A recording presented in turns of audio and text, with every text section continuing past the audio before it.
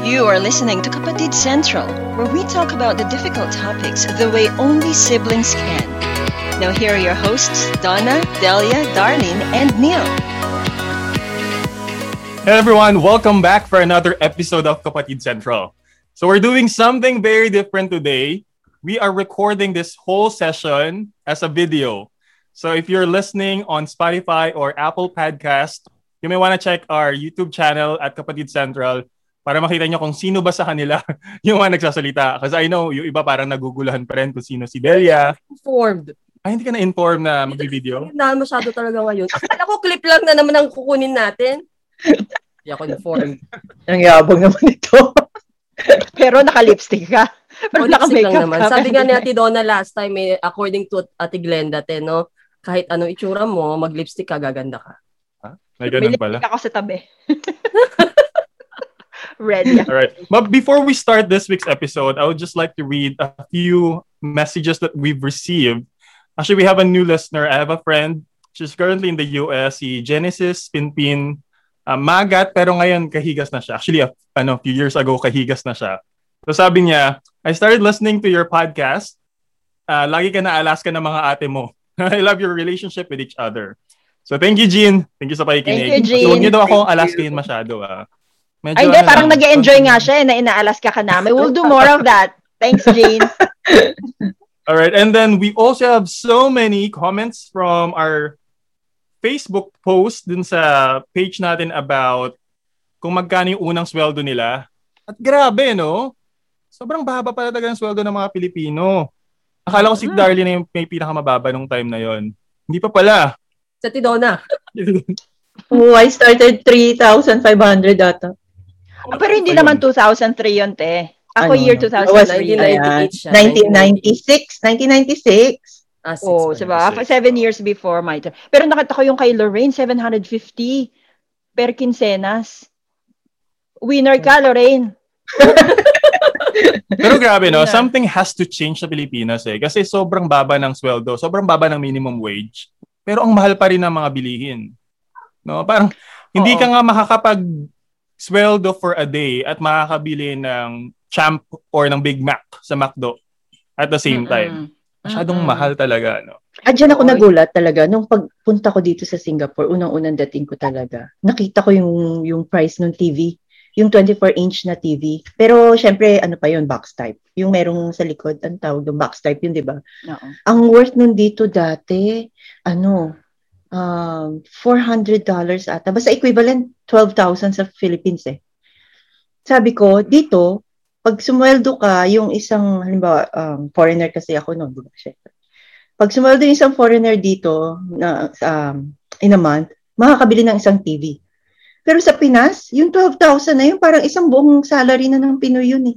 Oo. Diba? At comparable yun, di ba, kapag pag isa kang professional, parang mas madaling bumili ng mga bagay-bagay dito kaysa sa Pinas kasi ang taas ng inflation rate sa Pinas. Diba nangyari yan sa Greece nung economic downturn?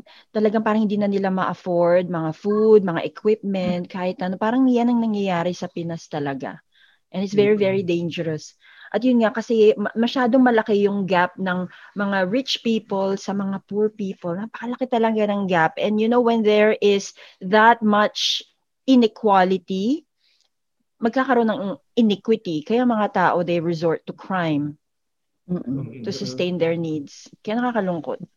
Okay. Actually, we have to take note also, no, na yung sinasabi ni Ronil na minimum wage, iba pa yon sa city tsaka sa provinces. Na pinag-usapan nga namin just recently, na hindi naman na malayo yung pagkakaiba ng expenses namin dito. Halimbawa kami, although Cavite City kami, provincial rate kami. Hindi kami kapareho ng minimum wage sa Manila. Pero ganun pa man, same rin naman ang namin. Ang mga cost ng mga bilihin dito. So, mas nakakalungkot para sa mga taong katulad namin na sa provincial area. Nakakalungkot pa din yung mga taong nakatira sa province and they have to work in Manila kasi they have to factor in their transportation cost. Diba? Totoo yan. So something has to change. I don't know kung ano yung kailangan, pero somebody who knows needs to do something. So hopefully we'll see that soon kasi mahirap nga.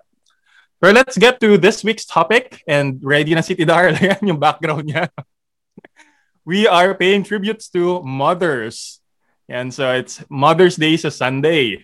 Happy Mother's Day! Happy Mother's Day, everybody. Happy Mother's Day to our mother. Yes. And that also to explains my why we have mother-in-law. That explains why we have mommy's picture on the screen as well. So, ladies and gentlemen, you will now see kung ano pang future na itsura ni Ate Donna at ni Arlene. No. Kamukha ka. Kasi kahit Stage by stage yan anong anggulong tignan nyo sa akin, hindi ko talaga makita ang mukha ko sa nanay ko eh. Anak na ako ng tatay kasi ibang babae malamang. Theory lang yan ni Ate Donna. Sa Ate Donna kailangan pagalitan. Lagi kang ampon. Doon naman tayo sa ibang option. Alright, so for our first question to get the discussion going, I'd like to ask you three, kasi kayo yung mothers natin dito. What has changed ever since you became a mother? How has your life changed? Pati ang beauty ko nag-change. Yung ilong ko lumaki. Yung figure ko, grabe talaga. Sama ng loob ko doon. O i-categorize natin. Kasi ang daming espeto ng buhay namin na nag-change. Sa physical, pati sa social, emotional, nag-change din. Financial, nag-change din. So, anong gusto mo unahin, Ronil? Let's go with physical. Yung Ayun na nga eh. Basta ako ilong. Sa mga singles katulad ko, di ba? Sana natin sa Tidona. Ilong lang daw. Ako Pero nga, sige na, let's entertain that that ilong thing. Hindi, syempre yung belly. Yung, wala na tayo talaga magagawa. Doon lahat naman ng nanay lahat ng mga nag-give birth.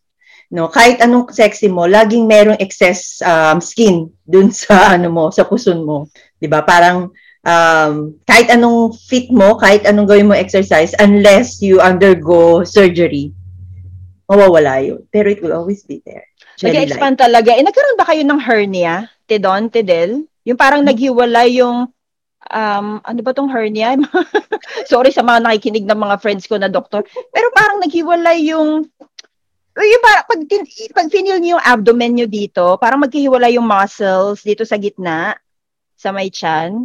Alam ko yung hernia, hindi ba yung parang nagkakaroon ng butas tapos yung small intestine parang... parang gano'n. Oo, parang gano'n kasi nga nag-expand lahat ng mga bagay-bagay dito sa lower body. Ayan, Doc Arnel, paki-explain nga kay Ate Darlene. Yung ating very loyal listener, paki-message nga si Ate Darlene. Dapat pala tinanong ko muna siya. Pero parang hindi tayo naging gano'n, hindi tayo nagkaroon ng gano'n. Pero syempre, dahil ako at saka si Ate Donna, we gave birth to all 3 children naturally.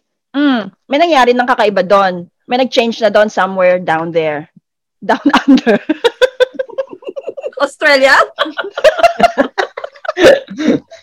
Going back muna kay Tidona sa ilong niya, gusto niya ipaglaban yung ilong niya. Bakit ilong ba? Hindi naman ganito kalaki to pero alam ko naman dadating doon kasi look at mommy's nose. Ayan, may picture ako.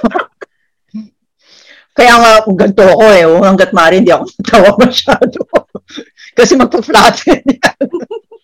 Wait, dahil ba yan sa giving birth? Hindi ba dahil yan sa old age lang pag tumatanda, di ba? Hindi, lumaki siya talaga mula nung nabuntis ako.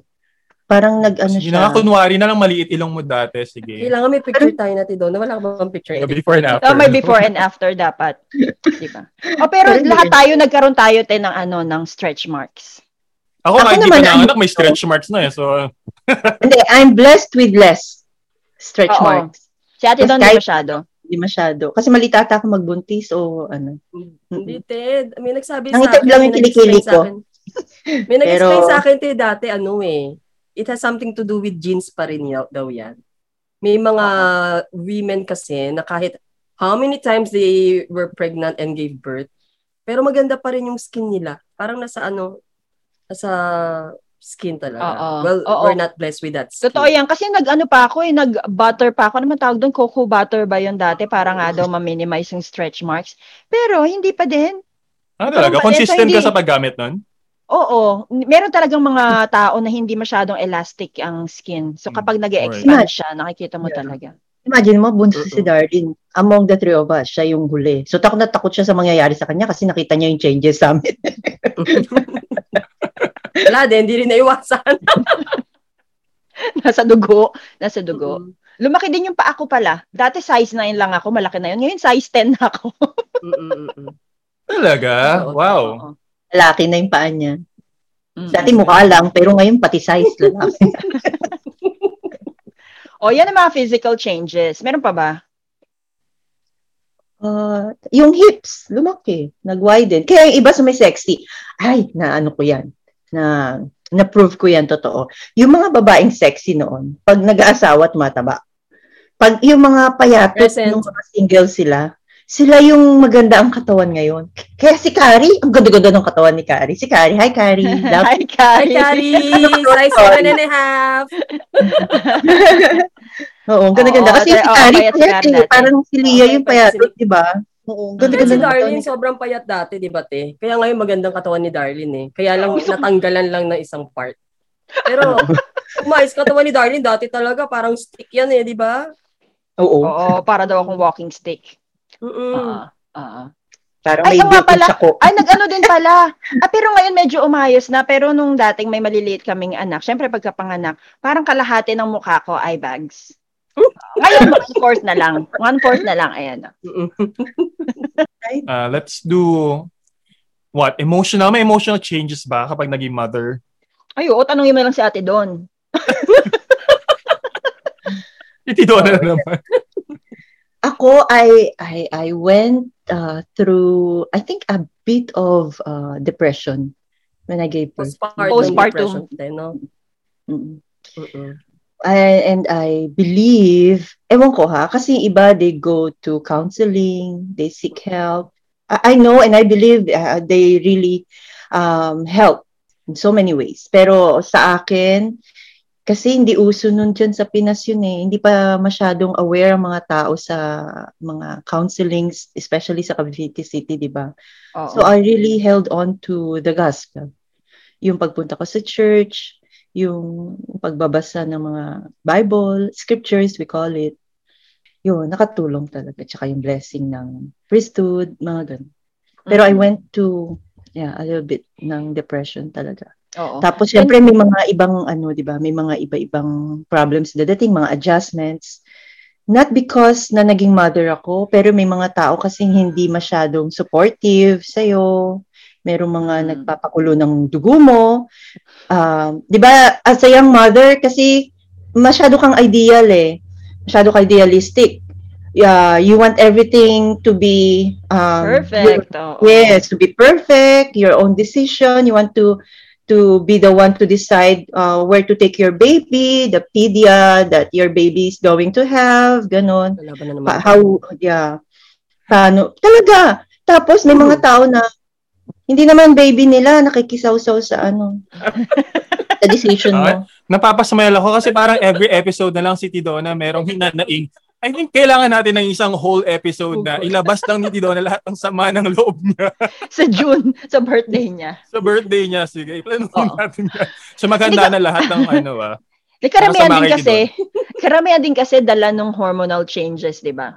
So madali tayong natitrigger ng mga bagay na nakakainis. Kaya kumpara dati na hindi naman, na single pa lang kami, madaling i-discipline yung sarili kung paano mag-react sa mga bagay-bagay. Pero dahil sa hormonal changes, siguro sa pagod na din, di ba pag pagod ka, tapos gutom ka, nagpapadede ka pa, ay, yun pa pala isang physical na change na nangyari.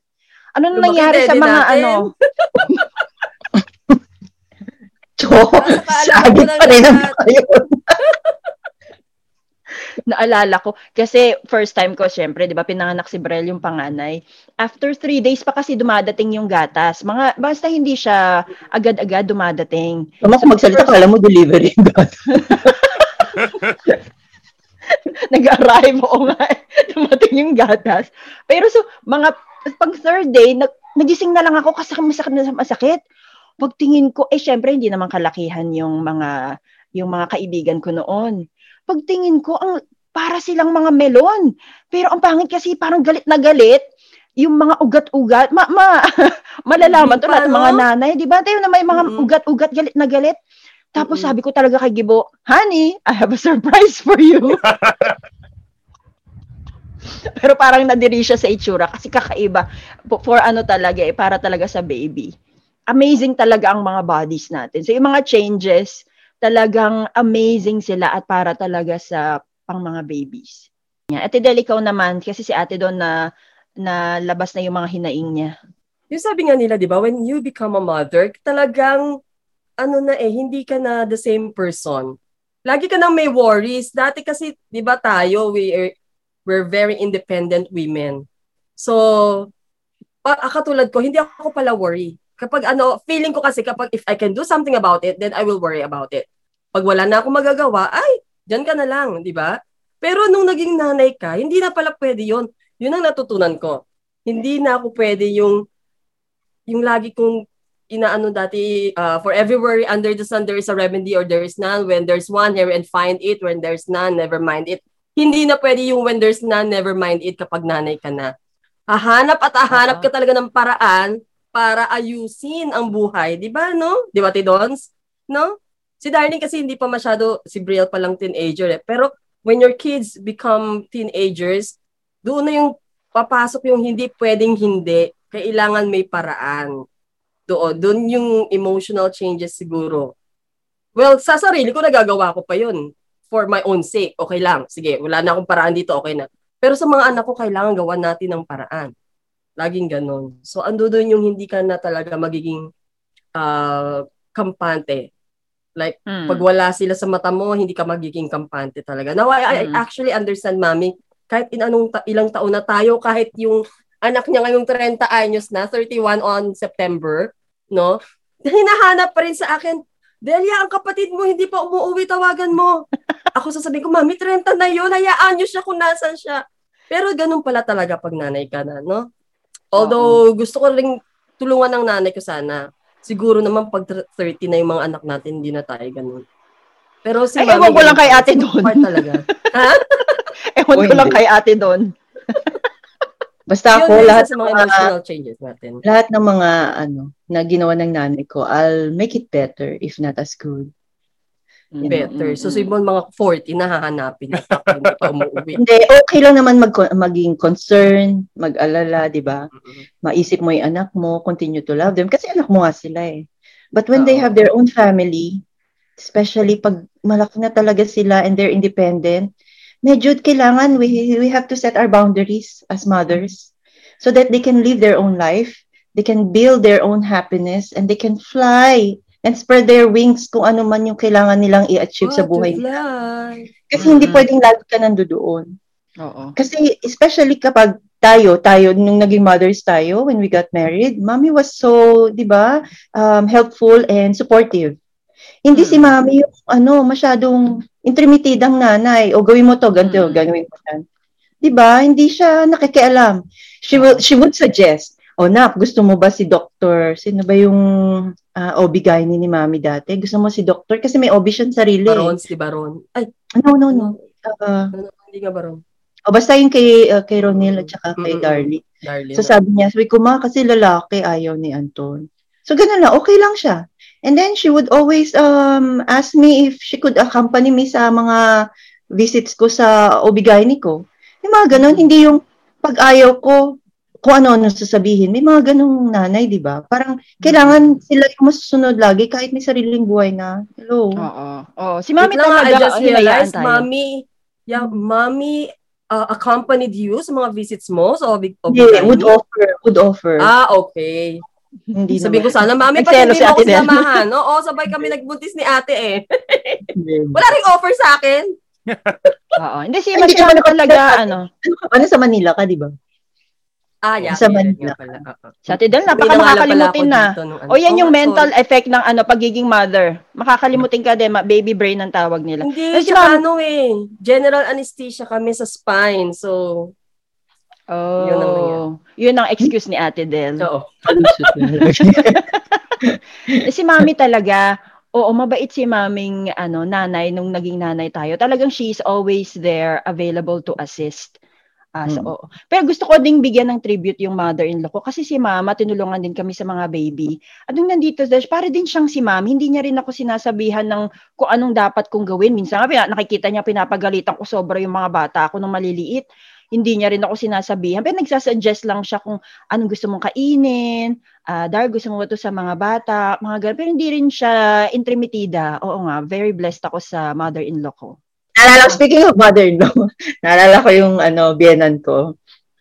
She would always pass by our house. And every day talaga she would pass by after work kasi she used to work. Tapos, pag uwi niya sa bahay, titignan niya yung mga damit ni Von. Siguro ina-observe niya. Tapos, pag sasabihin niya sa akin, Donna, parang maliit na yung sando ni Von. Oo, mga ganyan. Pag sinasabi, Donna, parang maliit na yung shorts ni Von. So, medyo nakakairita. But one good thing about it, pagbalik niya the next day, isang dosena yung sando niya. Kaya okay lang. Okay lang mamansin siya ng mga ganun-ganun. Doon na parang wala, konti na lang yung nyo. Yan. Tapos pagbalik niya, meron siyang dala-dala marami. Di bongga. Ang bongga naman pala ni mother-in-law. Tsaka favorite si Von noon. Si Von ay ang kauna-unahang grandchild sa kanila. Grandchild nila, di ba? Kaya talaga very special ang treatment kay Von. At saka si Anton. Pogi-pogi pa ni Von. Tsaka si Anton, one and only son kasi. Si Anton. Of all the people, my mother-in-law is the only person who calls my husband Anton. Everybody calls him Anton. The way my mother, pronounces the word Anton, napaka-sweet. Parang maming-mami. She's the only one who pronounces the word talagang with sweetness, with love. Anton. Kahit galit yun. Doon na si Anton naman, nakakainis. Ganon siya.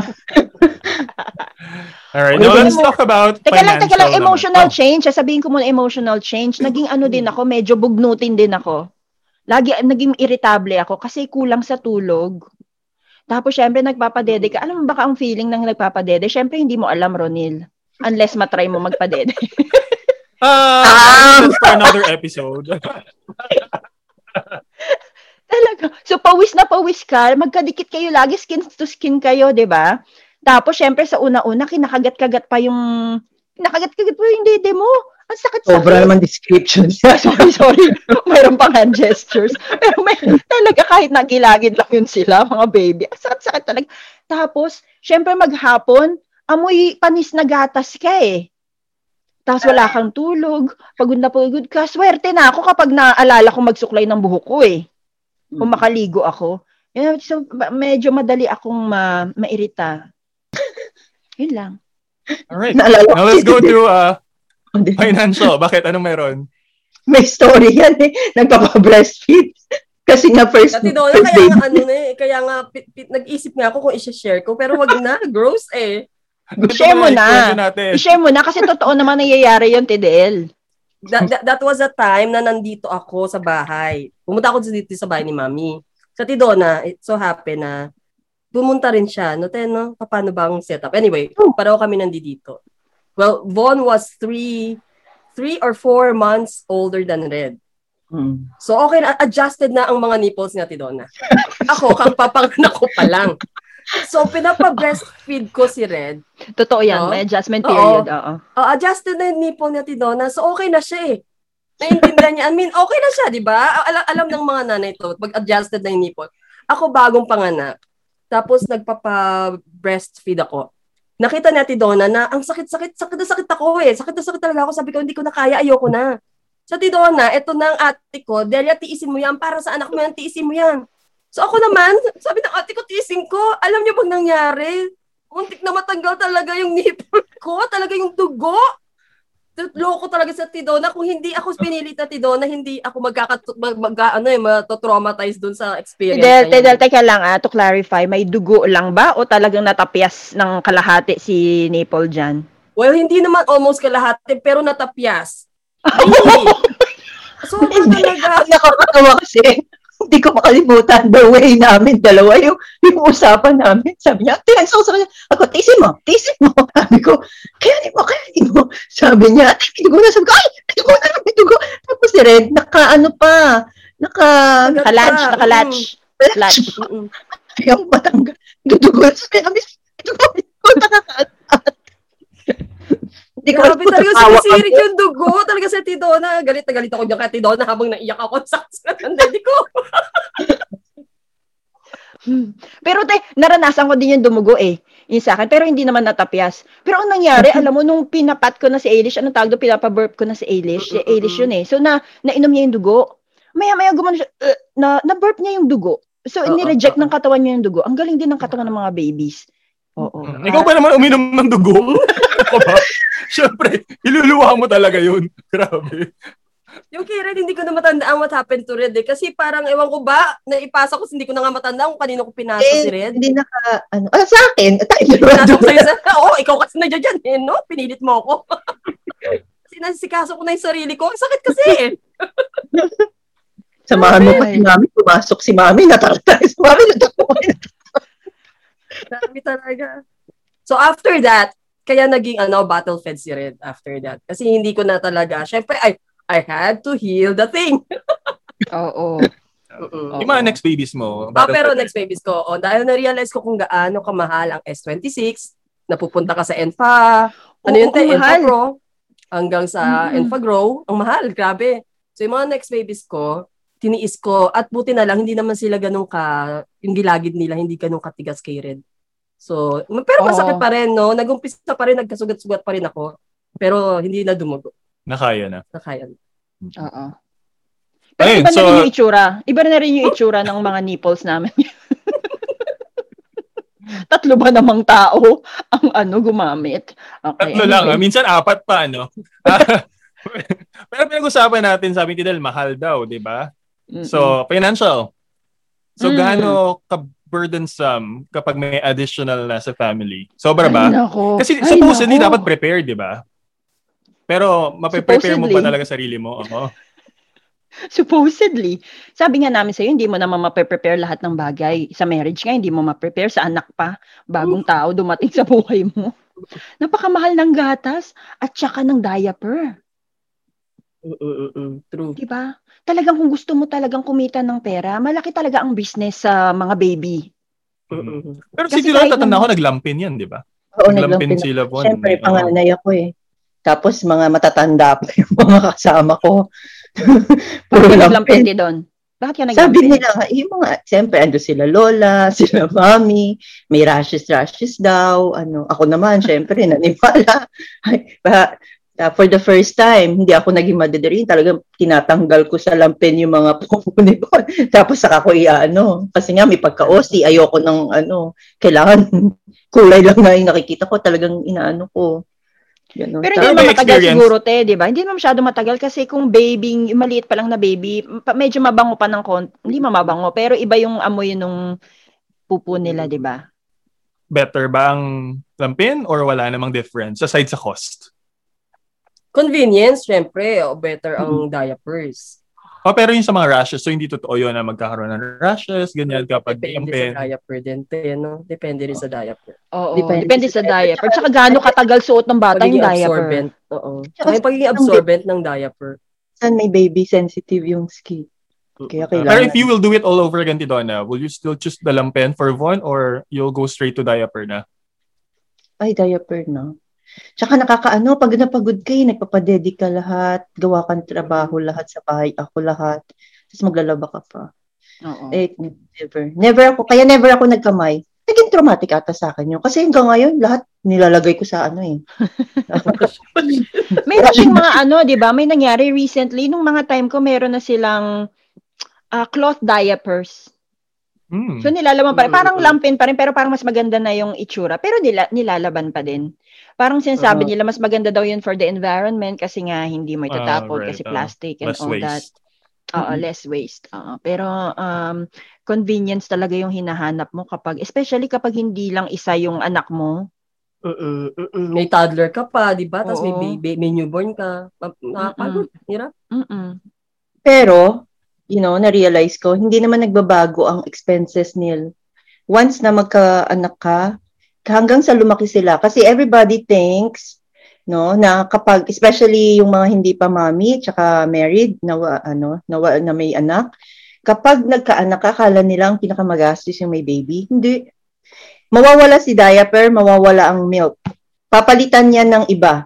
papalitan niya ng dobling fried chicken, dobling yung mga clothes nila ng baby, papalitan niya ng mga t-shirts na mas malalaki, mas mahal, mas lalaki yung fit nila. Expensive toys. Yung toys, ma-handle mo pa kasi may waste Pero yung ibang expenses, dodoble yung kain nila, yung mga needs nila. So, hindi, akala nila pag nawala yung diaper, okay. Hindi, it's the same. Mas malaki pa nga pag naging ikagaya ng mga teenagers ko. Diba May nabasa ako dati, parang kailangan mo, nakalimutan ko yung exact amount, pero may sinasabi silang kailangan mo ng several $100,000, kasi dollars yung yung study na yon, to be able to rear a child from birth hanggang sa lumaki sila, makapagtapos sila ng college. Kaya madaming mga tao nagsasabi, meron ka bang ganitong kalaking pera? Bakit ka nag-aanak? Meron ka bang ganitong kalaking pera para mapatapos mo na pag-aaral yung mga bata? Sa akin lang this is my opinion, na that's not what our motivations or demotivations for having or not having children. Kasi financials will always be an issue sa lahat ng aspeto ng buhay natin. We have to think of children as blessings from God, and we are being instruments in the hands of God to fulfill, the measure of the earth, yung creation, at maka-experience ng earth life itong mga batang to. Ako rin I read somewhere before, I cannot remember how many years ago, pero years ago na talaga. Ang sabi doon sa article, lahat daw ng mga parents na nakapagpatapos ng mga anak up to college, especially those na hindi talaga nag-enjoy ng scholarship, millionaires. So, kasi it would take millions para makapagpalaki, how do I say that? Magpatapos hanggang kolehiyo ng isang bata. Okay? I cannot remember the exact million nga pero millions daw. So, inisip ko lagi, so I have 3 kids. So, kapag napatapos ko tong 3 anak ko, ibig sabihin, I spent millions na on these 3. So kahit wala akong millions, katulad ng kapatid ko sa account, sa aking bank account, iniisip ko pa rin na sobrang blessed pa rin ako, no? Although hindi pa sila tapos na, gusto ko sabihin halfway there. Pero yung kapag naaalala ko yung nabasa kong yun, lagi ko sinasabi, blessed pa rin talaga ako. Kahit wala akong million sa bank, pero dahil napapalaki ko, napapag-aral ko itong mga batang to, ibig sabihin, never pa naman kami nagutom, no? Ibig sabihin talaga, no, talagang blessings come talaga. Hindi nga lang siguro for temporary purposes or temporary things. Pero para sa mga anak, blessings will always come. Naalala ko, meron akong colleague dati kasi 2 na yung anak namin noon. Tapos sabi ko, gusto ko pang magkaroon ng isa pang anak. Sabi ko, wala pa kami lalaki. Mag-try kami ng lalaki. Sabi niya, why do you want to have another kid? It's so expensive. And don't you want to retire early in your life? Do you think you can afford having a 3rd kid sa Singapore? And sabi ko na lang, siguro kailangan ko talaga pa rin magtrabaho, kailangan pa rin nag-ibo magtrabaho para mapatapos namin yung 3 mga anak namin, and we'll just work kesa sa I'm always scared na magkaroon ng pangatlong anak o kaya pang-4 na anak kung nagkaroon. Kung takot yung uunahin ko, hindi ko malalaman ngayon kung ano yung happiness na nararamdaman ko na meron kaming Adam. Si Adam so siya yung nagbibigay ng dito talaga, happiness na nga. Siya yung, di ba, syempre siya yung pinaka-maliit. So may fun pa siya. Fun pa. Parang may magdating ng panahon, hindi na. Pero ibig sabihin, iba yung fun and laughter na nagdadala ng mga bata talaga sa bahay. Di ba? And I think nobody can decide. Si Ate Del hindi na masyadong tumatawa ngayon. Hindi. Para sa akin, nobody can decide how many or when you should have children except ikaw, sarili mo. As long as you have the finances, as long as you have, a stable job, para mabigay yung mga needs ng mga bata. And as long as you think that you are a good, you will be a good mother, wala pwedeng mag-dictate sa'yo kung kailan ka pwedeng magkaanak at hindi. At ilan ang magiging anak mo. Diba? Oo. Kaya yung mga suggestion siguro, yung iba kasi, minsan naman, yung iba, out of love nila ginagawa, out of concern. Oo. Kaya lang, it depends how you tell the person. Kasi yung iba parang nagmamando. Diba? Hindi naman sila nakakatulong. I do have a confession to make. Parang every episode ba may confession ako. Confession time na yung podcast natin. Ako ranting, diba? ikaw confession. Oo nga. Kailangan meron din ako special episode for Delia's Confessions. Gano'n.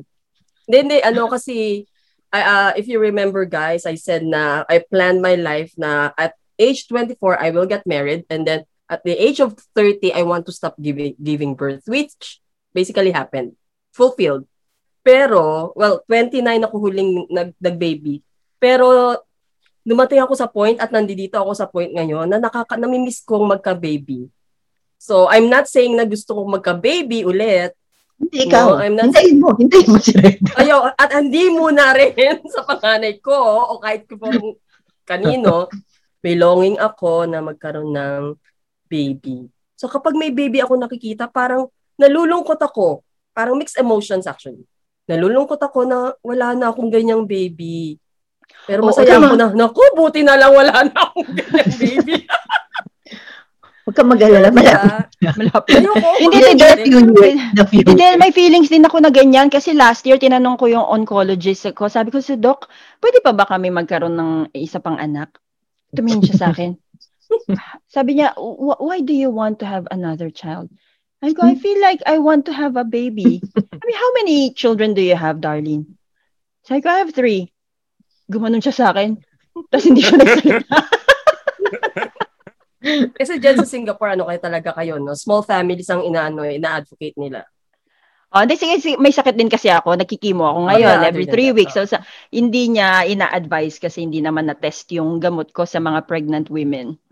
Yun lang. So, nakakalungkot din kasi meron din akong feeling sa parang gusto ko rin magkaroon ng baby. Hindi ko na-miss yung pagod, yung puyat, pero yung, yung meron kang baby, at parang na-remind ka sa wonder ng life, sa wonder ng Diyos, sa wonder nitong new creation na to. Iba yung pakiramdam. Alright, so if you can go back in time naman, this is to suggest sa mga mothers yung mga siguro pwede nilang agapan na mga mistakes. So kayo, ano yung mga few mistakes na sana hindi nyo nagawa na you know better now kasi nga nangyari na sila before?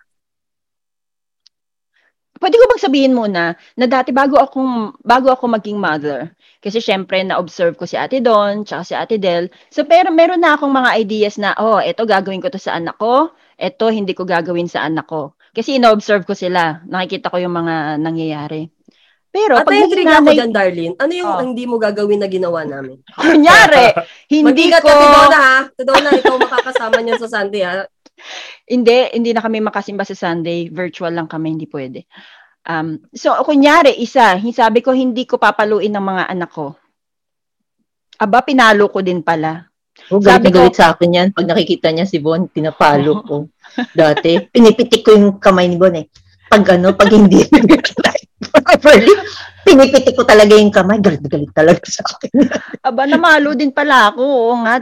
Sabi ko din, hindi ako blackmail ba yung tawag doon? Ano ba bribe? Yun? Bribe pala. Blackmail, no? Parang pangit mo na.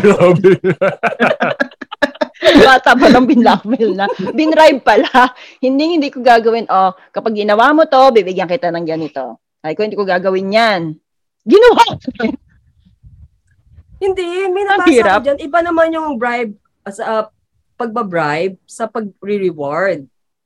Kasi may mga pagkakataon naman talaga, di ba? They have to know what they will earn for doing something. That's not bribe. That's not bribery. Di ba? Hindi ba yan bribery? Parang kahit naman sa contest, di ba? O alam na ng mga contestants kung ano mapapanalunan nila. So they have to give their best. Kasi ito yung award, no? Ganun. Iba yung bribery pa rin eh. May nabasa ko dyan dati. Kaya ginawa ko rin yan. Anak, ito ang reward mo kapag ginawa mo to ha. Basta kailangan daw, alam nila na it's a reward. Dapat clear, no? Kaya lang, ang problema doon, di ba, baka i-expect na daw nila na gano'n lagi makukuha ng nilang reward pag ginawa nila yung...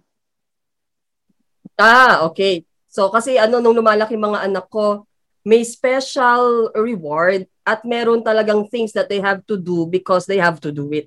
May special task with special rewards. Kaya may mga task na basically, it's a responsibility para sa gawin nila. House chores, walang rewards yun. Wala, kasi responsibility. Yun, mga house chores. Kailangan, speaking of alam house nila chores, na responsibilities nila yun. Hindi kasi dati may nabasa ako, palabas ako, di ba? Dami nating nababasa, no?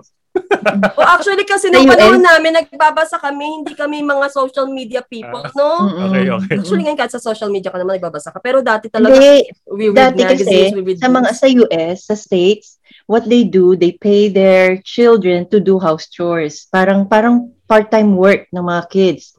Siguro sa iba, applicable yun. Magandang way. Pero sa akin, ginawa ko yun, parang mga anak ko tuloy, pag konti, mami, how much do you pay me? Nagiging may bayad tuloy. Kaya tinigil ko, hindi effective. Nagmumukha pera yung mga anak ko. Imbis na hindi ko ata alam. Don't effective, pero nahubusan ko ng pera. Hindi, tsaka nag-expect sila naman. I-ex mo yun sa listahan mo, Darno. Ex mo yun. Ako siguro kasi nga I went into a bit of depression. If I could just, go back, I would have been more patient with Von. Kasi nakikita ko si Adam. Si Adam minsan nakakainis na talaga kasi malaki na Kulit na sobra. Pa yun Ay, may joke. Ay, kailangan ko ba sabihin dito? Nagkwento sa akin si Bon, tawa si Bon, may joke si Adam. Nagpunta pa raw sa bedroom niya, Kuya Bon. Do you know that boys have 3 legs? Sabi ni Bon, wow. Hindi ko alam saan niya nakuha yan. Oh my goodness. Kay Adam. Talagang seryoso, sabi pa raw sa kanya. 6 na taon lang po yung anak ko. Patawarin niyo siya. Kasi si Adam, nakikita ko yung patience, nakakainis, di ba? Kasi hindi ko lang anak. Pero nakita ko si Darlie patient kay Adam. I could have been like that to Von last time. Pero I was so, parang idealistic. Kailangan ganito anak ko. Kasi panganay nga, siguro. Tapos may mga nangyayari sa buhay ko na inis ako. Maraming may mga unsolicited advice akong nakukuha na okay lang sana kung advice parang fino-force sa akin gawin ko na parang I felt like I was a bad mother, a puppet for them, parang bad mother ako, parang gano'n. Parang it was so easy to get angry last time sa anak ko. A little bit of, kahit si Tidel mo nakikita dati. Minsan nga, akala niya, ate, galit ka ba sa akin? Ayaw mo ba ako dun sa bahay? Kasi minsan dadalaw siya.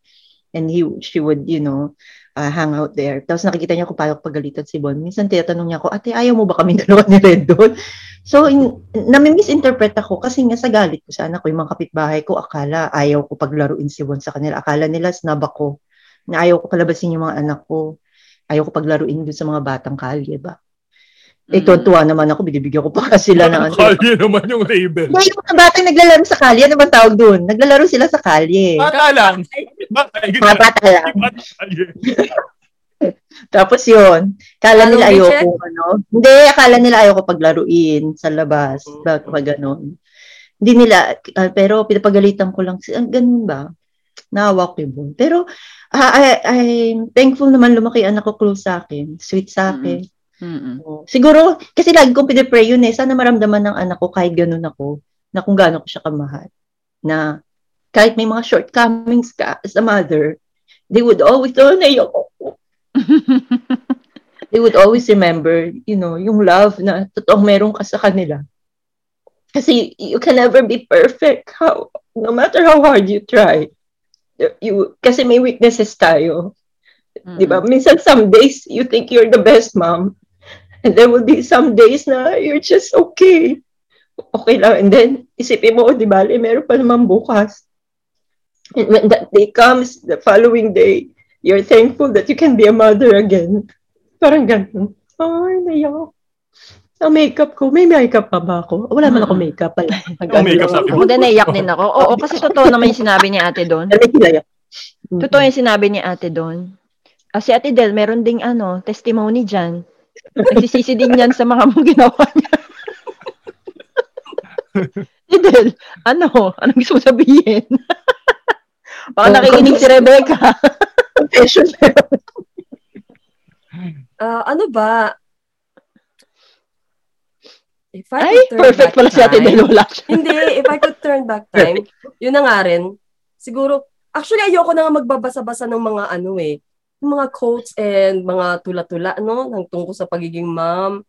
Yung may tula ako na mabasa na hayaan na muna yung laundry, makipaglaro muna sa mga bata, hayaan muna yung bahay, di ba? Spend time with your kids. Siguro gagawin ko yon. Pero iniisip ko rin, kapag naman merong isa pang tao sa buhay mo na magrereklamo, ba't magulo yung bahay? Diba? Actually, mahirap talaga maging nanay. Kasi pag nanay ka, asawa ka rin. Diba? May time na kailangan mong, sabi nila, to be an ideal mom or at least to be a good mom, you spend time with your kids. Kaya lang meron pang ibang attention May iba pang nagre-require ng attention mo Pero going back, siguro magiging less strict din ako. Hindi ako kasing strict na Tidona, pero strict pa rin ako Siguro magiging na rin ako. More of, I'll just let them be happy as long as they're safe, as long as they're not doing anything bad. Siguro yun, hayaan ko na lang sila maging happy. Kasi ako yung lumaki mga anak kong pinipigilan ko tumakbo kapag rocky na yung road or yung Very pinipigilan ko protective. talaga. Kasi ayokong iiyak, magkakasugat. Kasi diba, ewan ko magiging nanay dati. Pag nagkasugat yung mga anak mo, masama na rin pakiramdam mo. Kaya ang ginagawa ko, para hindi sila magkasugat, huwag kang tatakbo anak. Natatakot kang mabarog, natatakot kang mauntog. So hindi sila pwedeng umakyat ng mga pole, ng mga trees, bawal. Ayoko silang makagat ng langgam. So hindi sila pwedeng pumunta sa mga lupa-lupa. So parang siguro yun yung hindi dapat na ginawa ko. Naging very protective siguro nga ako, Tapos ngayon strict na nga ako. Actually ngayon yung sa thing with my eldest. BF? Sabihin mo na BF. Oh. Anong thing? Yeah. BF? Oh, just to clarify, para lang malaman ng mga tao, yung eldest mo ay 19 years old na. Para ka rin si Mami. Para ka rin si Mami. Pero po, kasi naman nga, iba kasi nga standard natin, no? Tsaka takot akong, alam mo naman, ang lahi. So anyway, takot akong may mangyari sa eldest ko. So hindi ako strict, I'm just being protective. I want her to finish her school. I want her to finish university first. Bago man lang, after university, sige na, okay na kung anong gusto niyang mangyari. Parang ganun lang, protective nga siguro. Hindi ako strict, protective. Alright. Okay. Very well. Kaya lang, Neil, meron akong sasabihin pa kasi nabanggit ni Ate Del yung tungkol sa kapag mother ka, may asawa ka din. Kaya ako, impress talaga ako sa mga single mothers. O kahit na hindi sila single mothers, kunyari may asawa sila pero walang support, help galing sa mga asawa nila. Impress talaga ako sa mga taong ganon. Hindi ko alam kung pwede ko sabihin yung pangalan niya, pero meron tayong extended family na mahal talaga natin si ate. Hindi si Ate Don. Extended family. Kasi sabi ko ate, baka isipin si Ate Don. Extended family natin. Si ate, di ba, naging single mother siya. Tapos, naiyak ako kasi naalala ko si Tapos yung baby niya, di ba, nagkasakit. Cancer, 3 years old. Para dalhin niya yung, ba yan? Lumalaki yung ilong ko pala pa sa video pag naiyak ako. Tapang ko yung ilong ko. Asa naging kamukha ko lalo si ate doon. Tapos si Mami, okay lang yan. Tapos si Mami. Hindi, inisip ko lang yung pinagdaanan niya talaga. Sobrang hirap talaga ng pinagdaanan ni ate. Pero lahat nga nung paghihirap na pinagdadaanan, kapag you endure it well, binibless ka din talaga ng Lord. Kasi ngayon masaya na siya. And I'm so happy for her. Talagang impressed talaga ako. Tapos meron pa akong isang friend, di ko rin alam kung pwede ko sabihin yung pangalan niya. Pero meron ako isang friend na yung asawa niya kailangan magtrabaho sa malayong lugar. Hindi naman abroad, pero kailangan magtrabaho. So, meron siyang toddler, tapos meron din siyang bagong baby. Wala rin siyang parang emotional support. Mahirap din, kaya minsan nakakatulong na rin yung pakikipag-usap sa ibang tao. Ngayon nga, hindi ka makaroon ng bisita kasi pandemic, hindi pwedeng bisita. Kaya minsan talaga, kahit madami silang sinasabing negative influence ng social media, madami ding magandang nagagawa yung social media if you use it right. Kapag nag-reach out ka ng help, mag-extend ka ng help sa ibang tao, kasi yun yung nagiging avenue niya para makakope sa situation. Kaya saludo po ako sa mga single. Meron pa pala ako naisip, sorry, yung aming friend nung college, recently namatay yung asawa niya. So naiwanan siya ng mga anak. Ang daming mga stories na ganyan. Pero success stories pa din naman sila kasi ang mga mothers talaga feeling ko malalakas na mga tao. Diba? Because you fight not just for your life. Hindi lang mga single mothers, darling. Kahit yung mga married couple na wives na merong problema, marital problems, and yet nagiging sila magandang example sa mga anak nila. Kasi ang mga mothers, they set the tone sa home. You can observe that. Kapag ang mommy walang gana sa isang araw, kumbaga walang sa mood. Lahat ng tao wala sa mood. Kapag ang mommy happy o lively, ang ng bahay, malaramdaman mo, masasaya din ng mga bata sa loob, ang mga anak, not only children, but yung mga grown-ups na nandun sa bahay na yon. Kaya importante talaga, at saka, kaya believe din ako doon sa mga mami na may marital problems sila, and yet the kids, yung mga children nila, yung mga anak nila still feel na masaya ang bahay and still consider their home yung parang sanctuary nila. Kahit hindi nila alam may nangyayari na sa mami at daddy nila. Saludo din ako doon. No? Tama ka dyan, kasi si mami, naalala ko si mami talaga ay very, very jolly. Diba? Ngayon na lang hindi na siya masyadong jolly kasi nga may sakit na siya. Pero naalala ko kapag pumupunta yung mga classmate ko, mga friends ko sa bahay, enjoy na enjoy sila kasi si mami napaka-friendly din sa mga friends natin. Tsaka napaka-jolly niya talaga din sa atin, no? Part-time therapist. Kasi sabi ng mga kaibigan natin, di ba, pag pupunta sila sa bahay, pag alis nila, they feel good about themselves. Kasi si mami, uy, ang ganda mo pala. Si mami, uy, ikaw pala, ang bigat mo ganun si mami. And, yung mga kaibigan natin, they feel good kapag umaalis sila sa bahay. Parang gusto nila din tayo dun. Kumbaga, maging part din.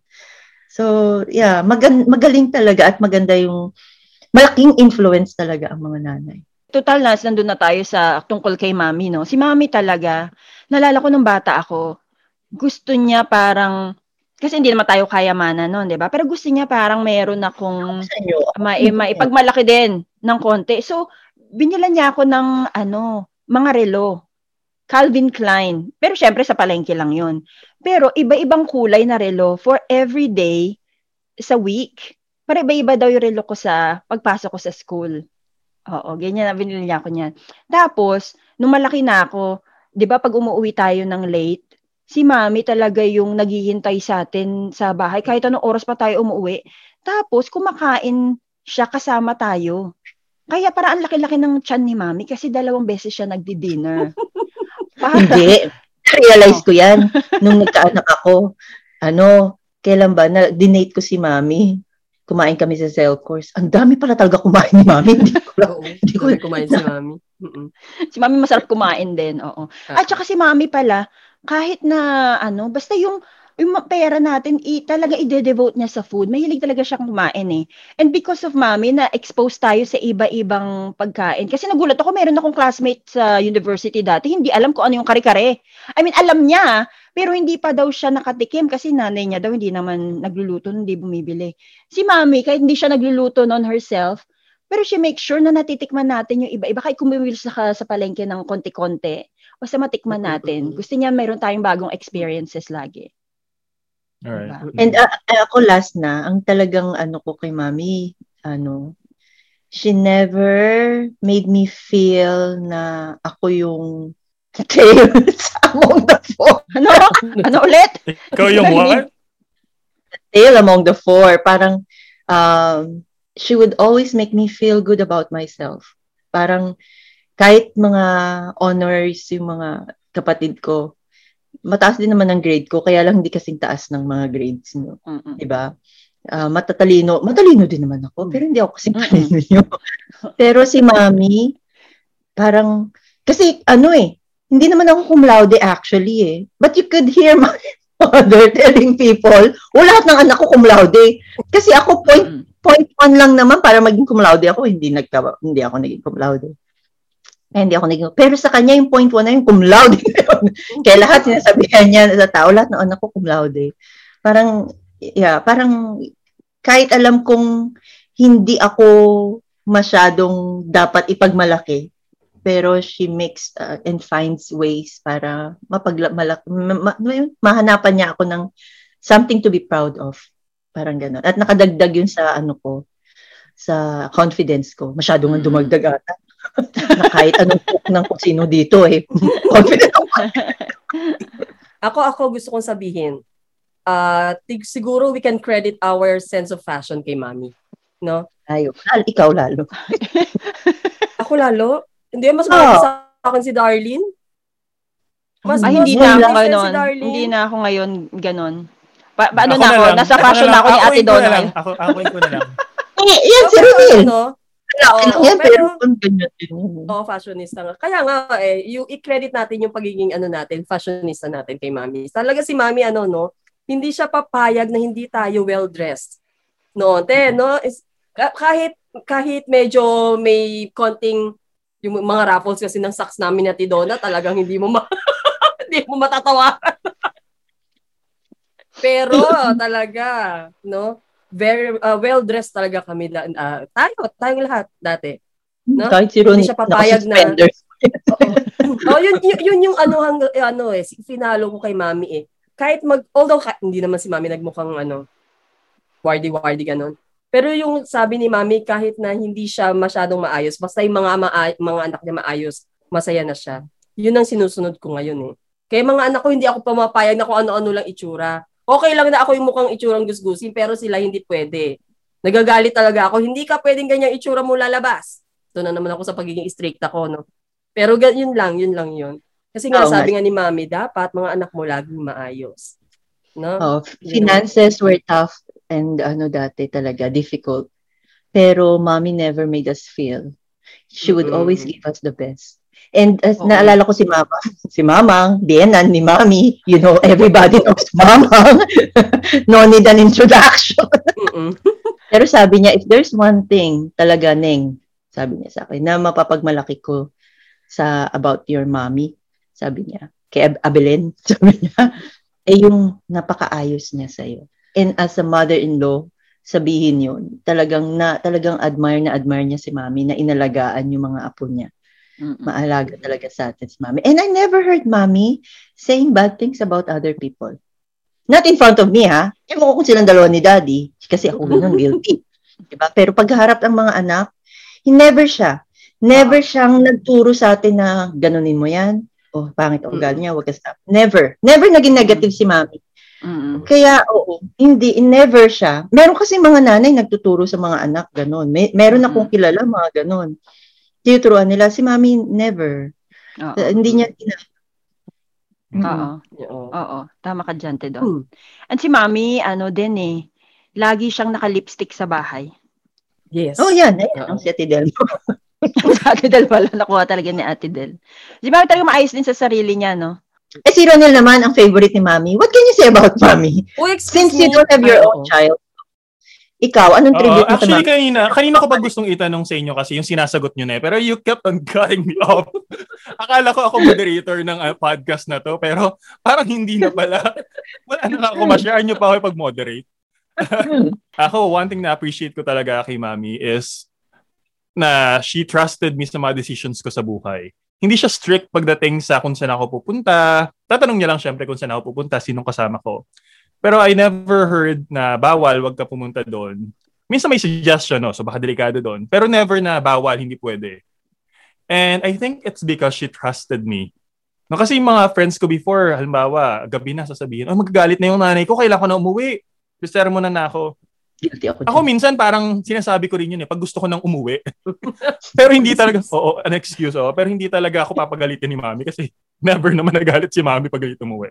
No, pero she just trusted na yung pupuntahan ko is alam ko and then I will go home. I'll try my best to be safe pag uwi. So hopefully ganun din, no? Yung mga mothers na makikilala ko na you trust your children.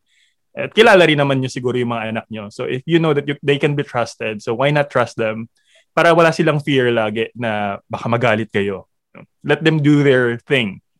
Ate Del, ikaw sinasabihan ni Ronilo kung hindi mo nahalata. Naisip ko nga nakuha na nga ako ng ano bang sasagot ko dito. Wala akong pinapatamaan. But if the shoes fit, so... Hindi, pero sandali lang. I think, kukunin ko rin kay mami yan. Pero, kasi, sa panahon natin ngayon, kahit na you trust your son or your daughter, yung ibang company naman kasi, yung company that they keep naman, syempre, hindi mo mapapagkatiwalaan. So, nakuha dami yung company, hindi mapapagkatiwalaan dati din. Kaya andun pa rin lagi, meron kang mga precautionary advices sa mga anak mo lagi. No?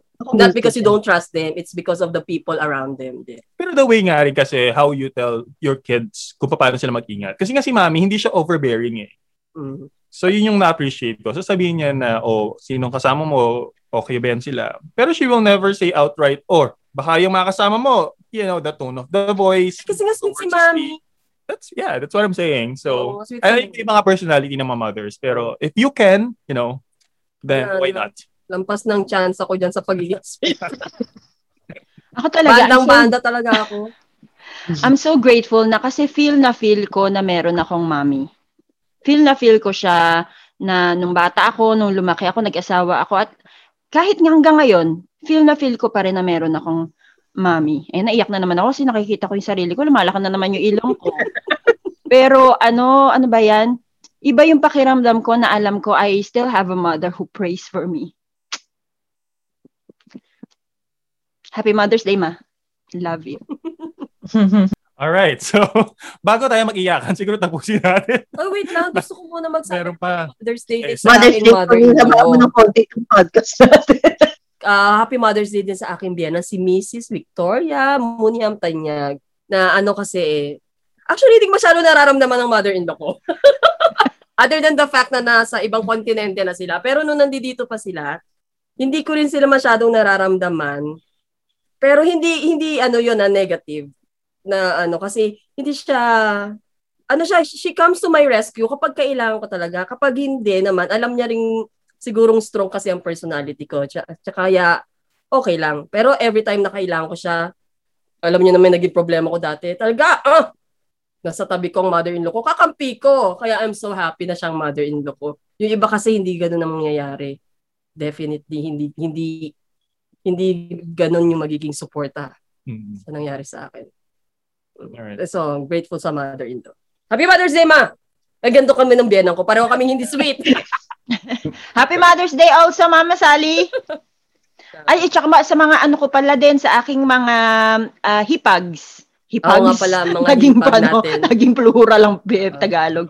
Aking mga hipag. And then if you have other mothers to say Happy Mother's Day to, I think personal message na lang, no?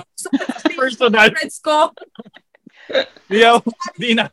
Alright, well, thanks everyone for listening to this week's episode of Kapatid Central. We hope you enjoyed our discussions.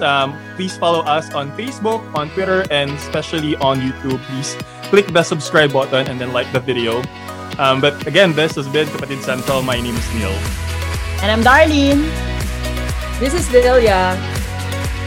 And I look the youngest, Donna. Right, bye, guys. That's for mommy. Happy Mother's Day. Happy Mother's Day, everybody.